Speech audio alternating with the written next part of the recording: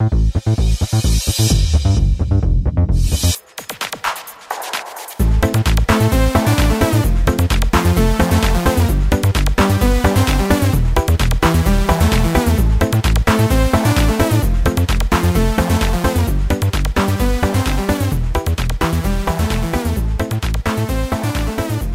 hello everybody, it's your host Philip Peterson, your favorite scuba diving podcast, Diver Debrief, your weekly plunge into the world of scuba. And this week, it's Get Green for Big Blue, and to my right is diver extraordinaire Sheila Cooley.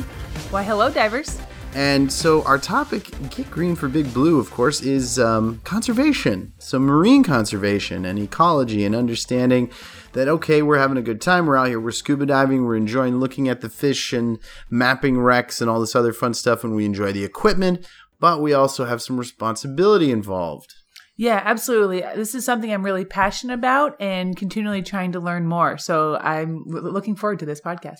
And I am too. And, one thing that we talked about before we got into collecting the specifics on what we're going to discuss, we don't want to get preachy and we don't want to be too dramatic. So what we decided to do is look at some data. So, you can't really argue with data. And so some of the things I looked at is there is this thing that's called the Great Plastic Tide.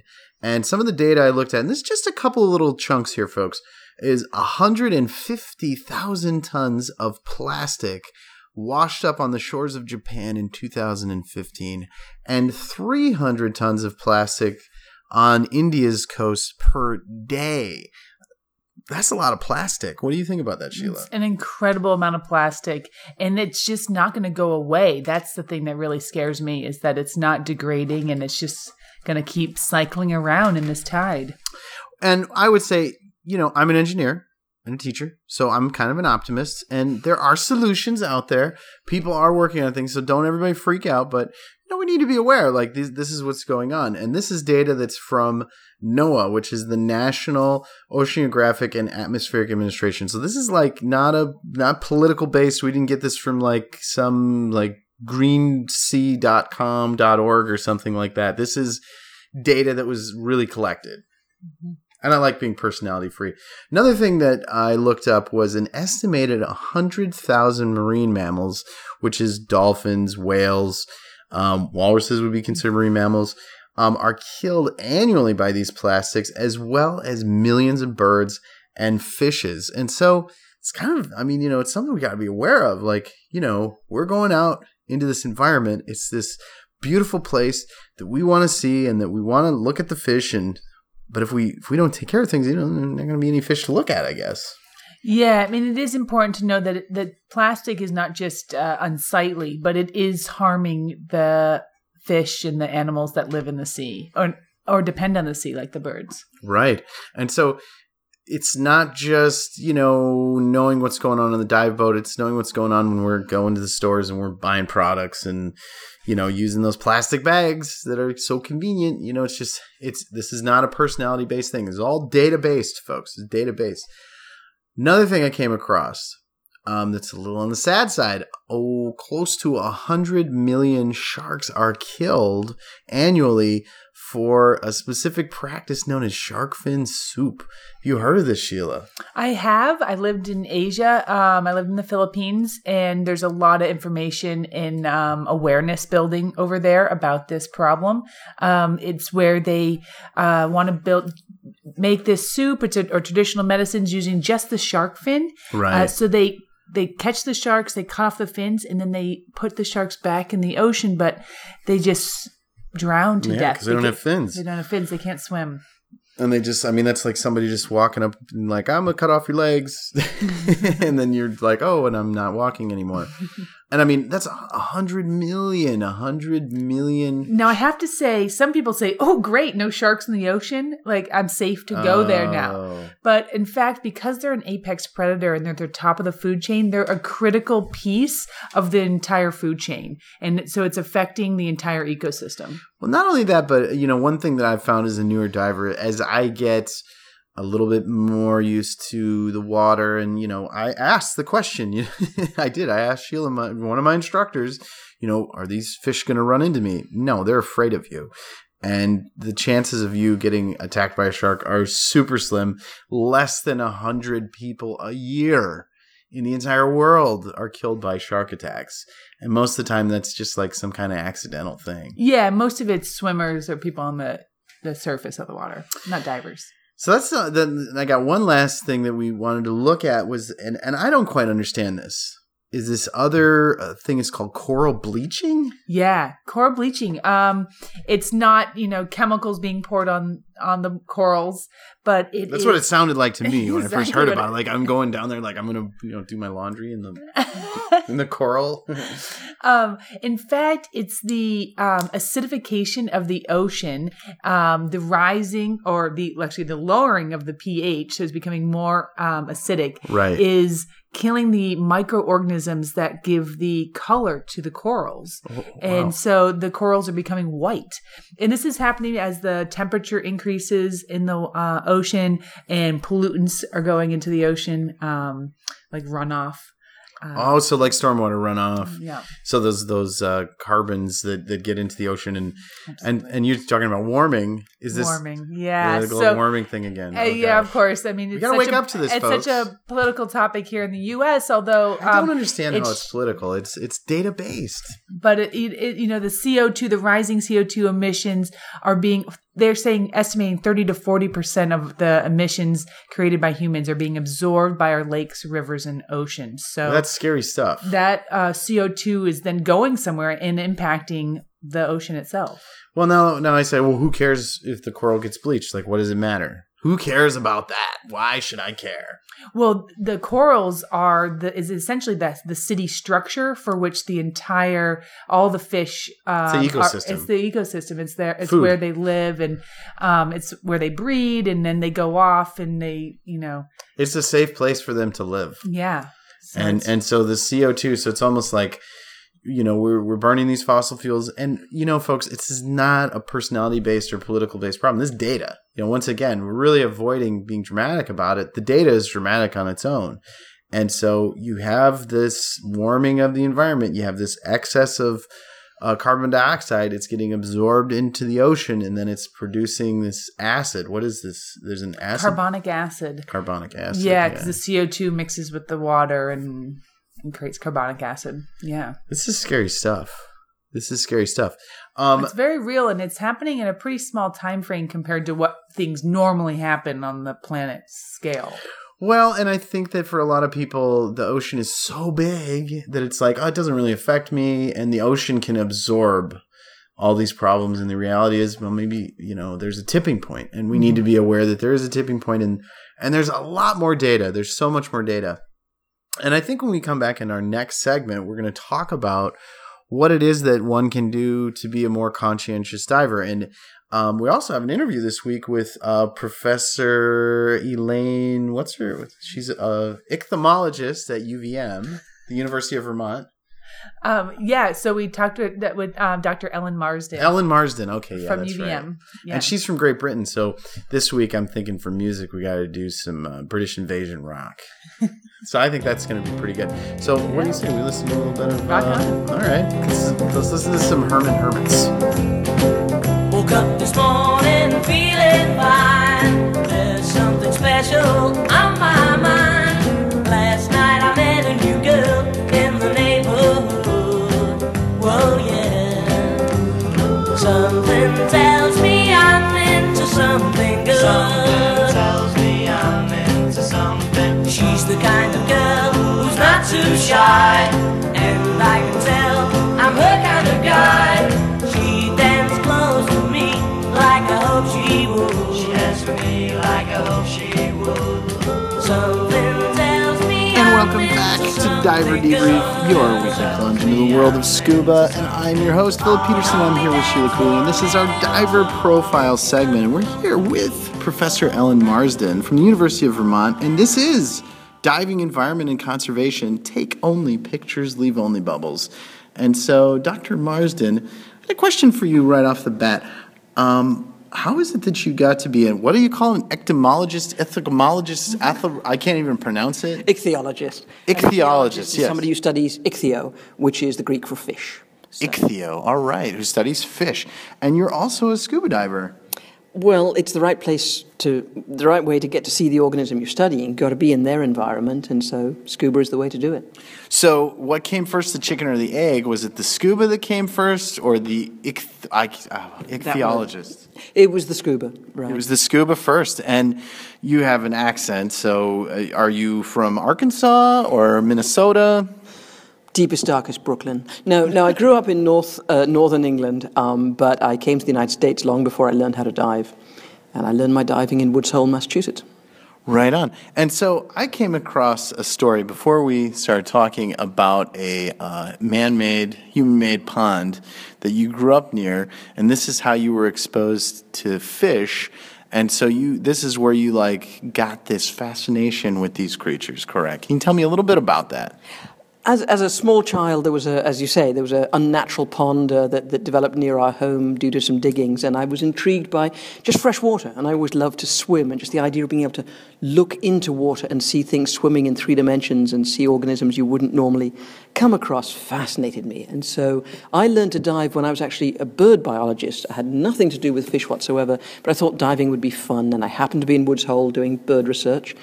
And I learned how to dive. And a couple of years later, I got a scientific diving certificate. And then the story evolves. Do you want to keep going? Totally. No, but the whole idea of somebody dug a hole, water accumulated, and then there was life. That's exactly how it felt as a 6-year-old kid. Amazing. Is there was this little muddy pond, and I'm sitting at it, looking at this lovely water at one point, and this newt swims to the surface. I'm going, look, it just generated life, and it was miraculous. It was great fun, and I wanted to be there and part of it. And so we got to dive into the diving environment and conservation. As a diver, you have an impact on the environment. And obviously, we want to be careful, and so now you think of this hole that is dug, and there's life there, or it was. And so now, scoot ahead a few years, you become this you study fish, and you realize that we're impacting the environment. Humans are impacting the environment. Give me some insight there, your thoughts. One of it's really interesting teaching ichthyology and any other kind of fish science, because by being a diver, you really understand what that environment is like. Divers can have an impact, per se, on the environment. One of the biggest warnings you get is never break off corals, don't put your fins on corals because they're very, very fragile.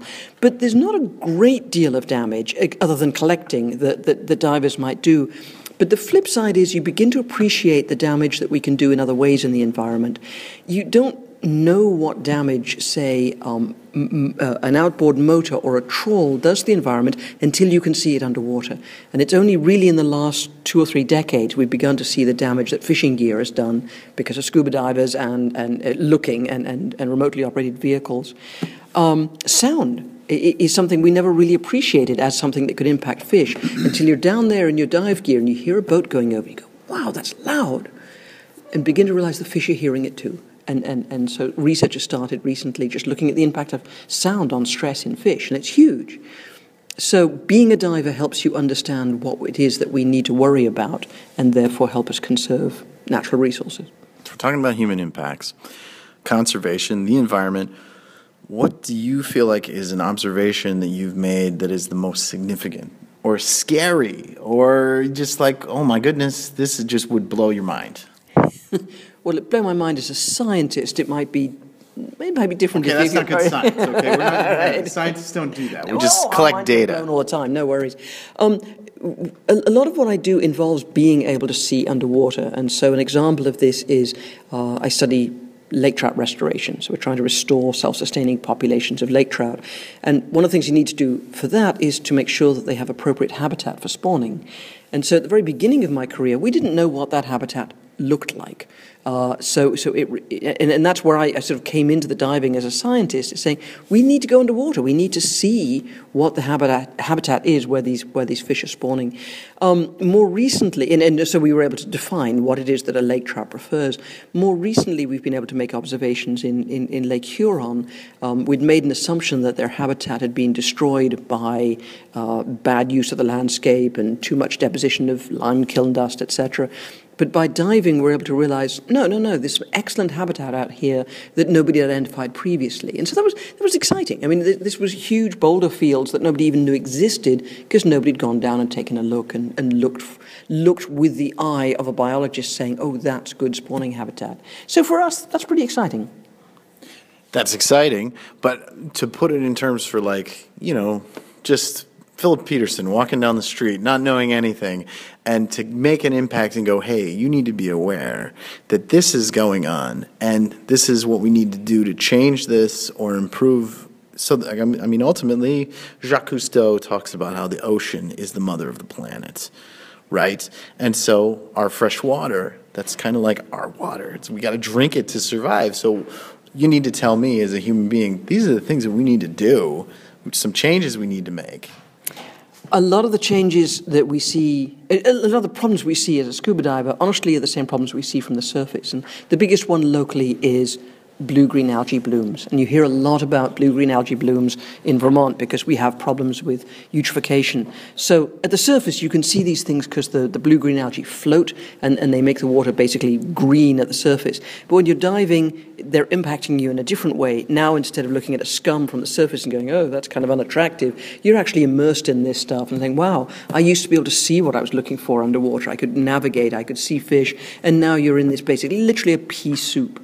And that pea soup is living material, but of course, the problem with it is it's the cyanobacteria, the blue-green algae, is toxic. And of course, toxic. I used to be a civil engineer in a different life, so I know where that comes from. Yes. Yeah, it comes from too much phosphorus, too many nutrients. Too much poop. Yeah, well, and too much poop, right. But it's a combination of all of them sliding off our landscape into the water, fertilizing the water. Now we've got too much algae. That stuff dies. When it dies, it takes up oxygen. When it degrades, and it suffocates fish, and you get fish kills.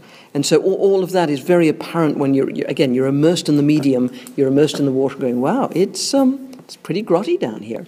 Right, and so some of that's farm runoff, some of that is wastewater system runoff, some of that is stormwater runoff, impervious surfaces. Right. As a civil engineer, I know when you do stormwater design, you got to make sure, what's my impervious surface impact, and some of this is boring to people. I understand this, but why should anybody else care? Because, well, for one thing, that's their water supply, but more importantly, it's impacting all of the natural resources in the lake. Fish don't like, I shouldn't say fish don't like in general. There are some fish that really like a very turbid, warm, nutrient-rich environment. But it changes the environment of fish, so it changes the distribution of fishes. There's one particular fish that's in the area in Missisquoi Bay that used to be so abundant that it supported a commercial fishery. And that's big. This is a white fish. It's a very tasty fish. It's the mainstay of the Great Lakes commercial fisheries. With all of that algae, all of that productivity in the bay, comes sedimentation. Everything that lives dies. It settles to the bottom. When it settles to the bottom, it suffocates fish eggs. It suffocates small organisms that can be the base of the food web or fish food. And we've seen the loss of that commercial fishery in Missisquoi Bay and the loss of other fishes in Missisquoi Bay because the bottom is now just solid sediment. And that sediment is hugely accumulated since humans, I shouldn't say that, and since Europeans started really changing the landscape around Missisquoi Bay. So, and now we got an idea on what it is that we need to do. I guess just to kind of change things to a little bit more of a positive light here, what aspect of your work are you most satisfied with? I mean, you've got a lot of material that you've produced, a lot of work that you've done, but what do you say you're most proud of? And I think it comes back to the lake trout that we're trying to restore. We have a much, much better understanding of what the habitat requirements are and the behavior of lake trout are now that we can be in their environment and watch what they're doing. A lot of the work we're doing right now is actually with video, with remotely operated vehicles. It gets a little cold to dive in November, December. Just watching the behavior of these fish and understanding what they're doing is very exciting. In the lake, it's much toastier than that. It's got to be at least 39. Yeah. So, but I'd much rather the video got cold than I did. So we let it do its work, and the fish don't mind it quite so much as me. Yeah, of course. But we're just learning very basically things we could have never dreamt of before because we couldn't be there. And just being there and seeing what's going on makes a world of difference. Sounds like you enjoy this. Oh, I love this. This is great stuff. Future explorer. Yeah. So what are your future plans? Oh, keep doing it as long as I can. We're doing work now up in Yellowstone Lake on lake trout suppression because they're a nuisance species. We're doing work in Champlain, obviously, but and the other type of work, another whole branch, is just looking at effects of exotic species. Zebra mussels on shipwrecks. Maritime Museum is doing some amazing work conserving shipwrecks in the face of some pretty bad damage by zebra mussels, and so it's just bad stuff. So. I'm curious, we've got some divers out there listening to this. How does one become involved and be a science diver? How does one become a science diver? That's a great question. Obviously, just getting credentials and becoming a fully blown researcher. Many of my students assist, my graduate students and undergraduates have assisted with what we're doing. That's part of their learning experience, becoming a fisheries biologist. We value the observations of recreational divers. People come to me periodically and say they've seen something interesting. And more than once that's led to us discovering, for example, a new spawning site that has become a research site. So it's birders, for example, are invaluable in ornithology, invaluable in bird science, because there are all these eyes watching and making observations. By the same token, anybody who's watching with a mind behind the eyes and thinking about what they're seeing and reporting unusual sightings or something new can be absolutely fantastic, because we can't be there all the time. Lots more people can be. All right, I love that. So divers out there, come to Waterfront Diving Center. Let us know on Facebook if you see something really cool. We'll pass it along to Ellen. That's that. There you go. So Ellen, thank you very much for letting us interview you today. And I'm feeling like we got to do some British invasion rock. Okay, yeah. So let's maybe some Who. Oh, lovely.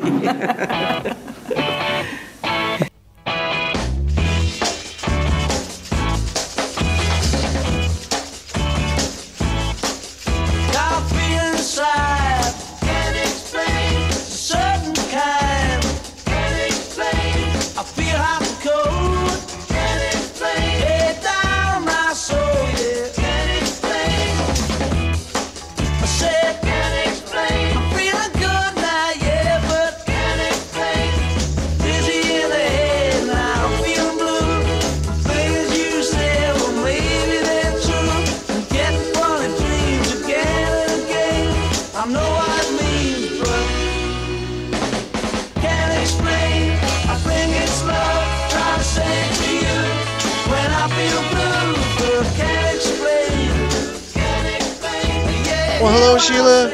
Hi. And we're here at Beneath the Sea with Mr. Bill Evans, who happens to be a world-famous, world-renowned?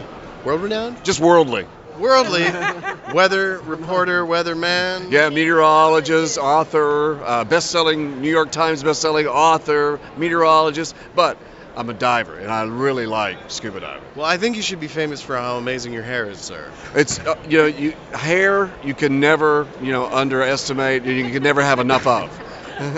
Well, mine's going. All TV people have good hair. It's a prerequisite. Fantastic. Well, to give our divers some context, we went and saw you MC last night, the International Film Festival at Beneath the Sea.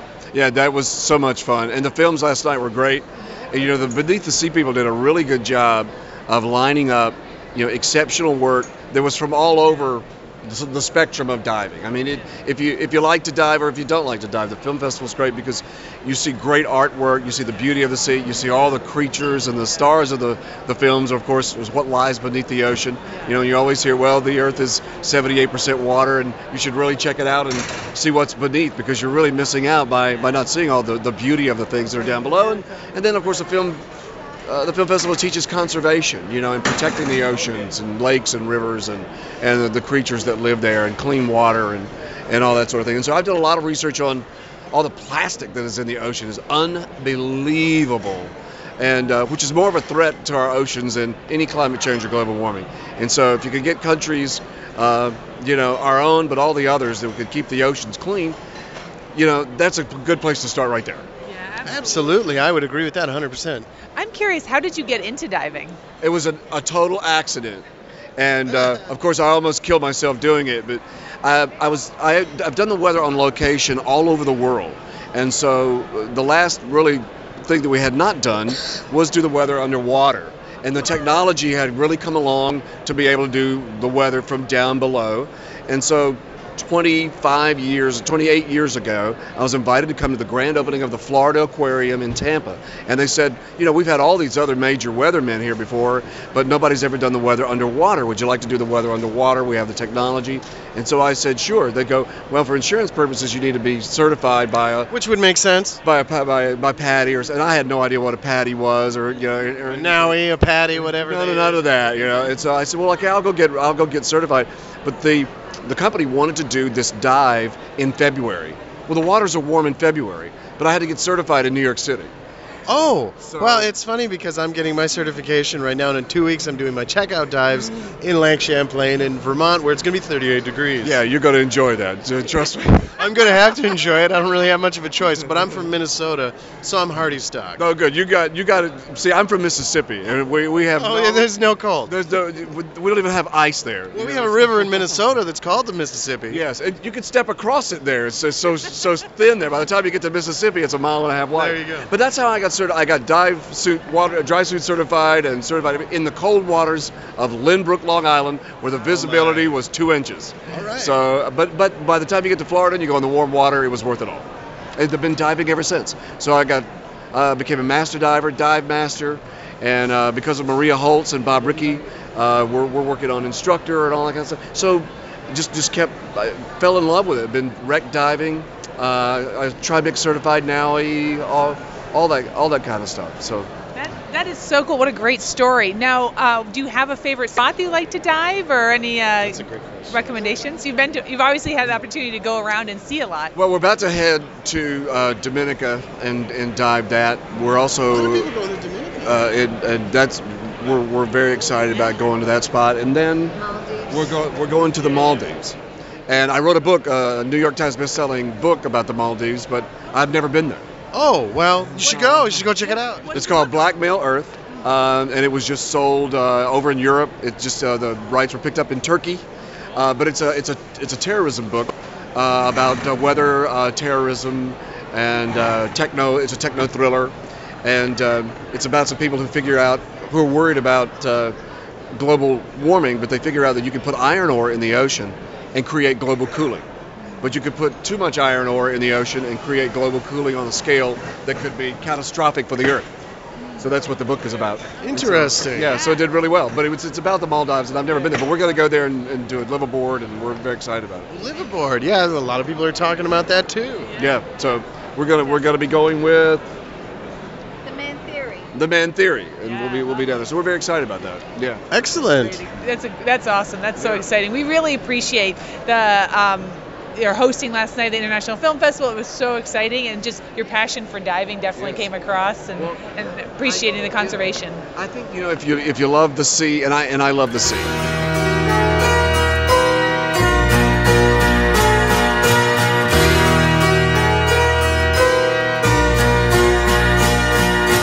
All my little plans and schemes lost like some forgotten dreams.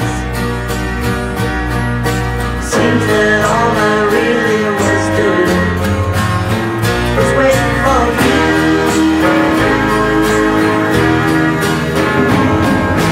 Just like little girls and boys playing with their little toys. Seems like all we really were doing was waiting for love.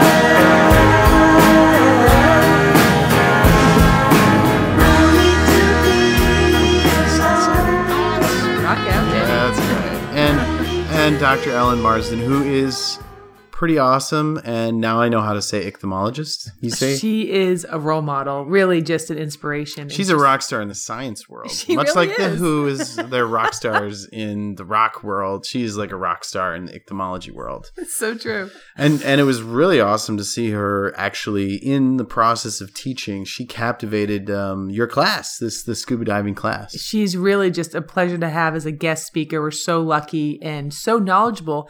And the work she's doing for Lake Champlain is so important, which is, we're going to talk a little bit about that. Segue into like learning stuff, because I threw out a bunch of data, and some of this data can be a little scary. All this plastic in the world, in the ocean, and all this marine mammals being killed in shark fin soup and coral bleaching and all this scary stuff. And as a one little human being, I'll be like, it's too much. What can I do? I don't know what to do. How can I help? What can I do to help? It is overwhelming. It is overwhelming. So I have a little thing that I break it up into me, we, and us. Ooh, okay. So what can I do? Single old diver. What can I do? Me. You can be a conscientious diver. A few things that involves buoyancy control. So, don't go crashing down to the reef and physically damaging it. As you're swimming along on a reef, pick up some trash that you see. If you see something that's alarming to you about the environment, alert the dive operators. If they hear that enough, they're going to do something about it. Yeah, because they want people to come back. They want people to come back. And so they're going to be concerned about that. Well, the whole buoyancy control thing, it sounds like a small thing, but it's not. And I know for me, I had some issues with the buoyancy stuff. And thank goodness we were in the pool. I'd go crashing into the bottom, at 12 feet.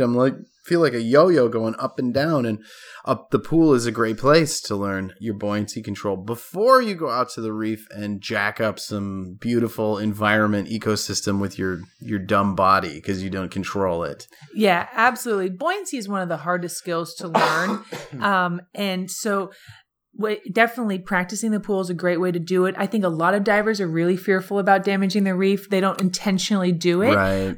But asking dive operators to take you out for a checkout dive to maybe a nice sandy bottom or somewhere where there's nothing that you can hurt to you check out. You just muck up the bottom and not muck up maybe destroy the visibility, but that's the worst thing you're going to hurt.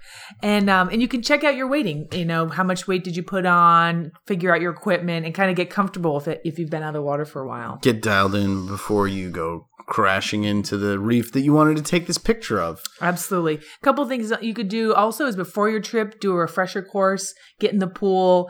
I know we offer those at Waterfront Diving Center. A lot of dive shops offer that throughout the winter. So before your vacation, kind of get that all squared away. So in other words, before you go writing that check to Greenpeace, maybe you should know how to actually operate your diving equipment before you hit the lake or the ocean or wherever you're going. Right. Yeah, absolutely. So that's me. Yeah, that's me. I was just going to say one other thing you can do is do a peak performance buoyancy class, which is usually part of an advanced course, but you can also take it separately.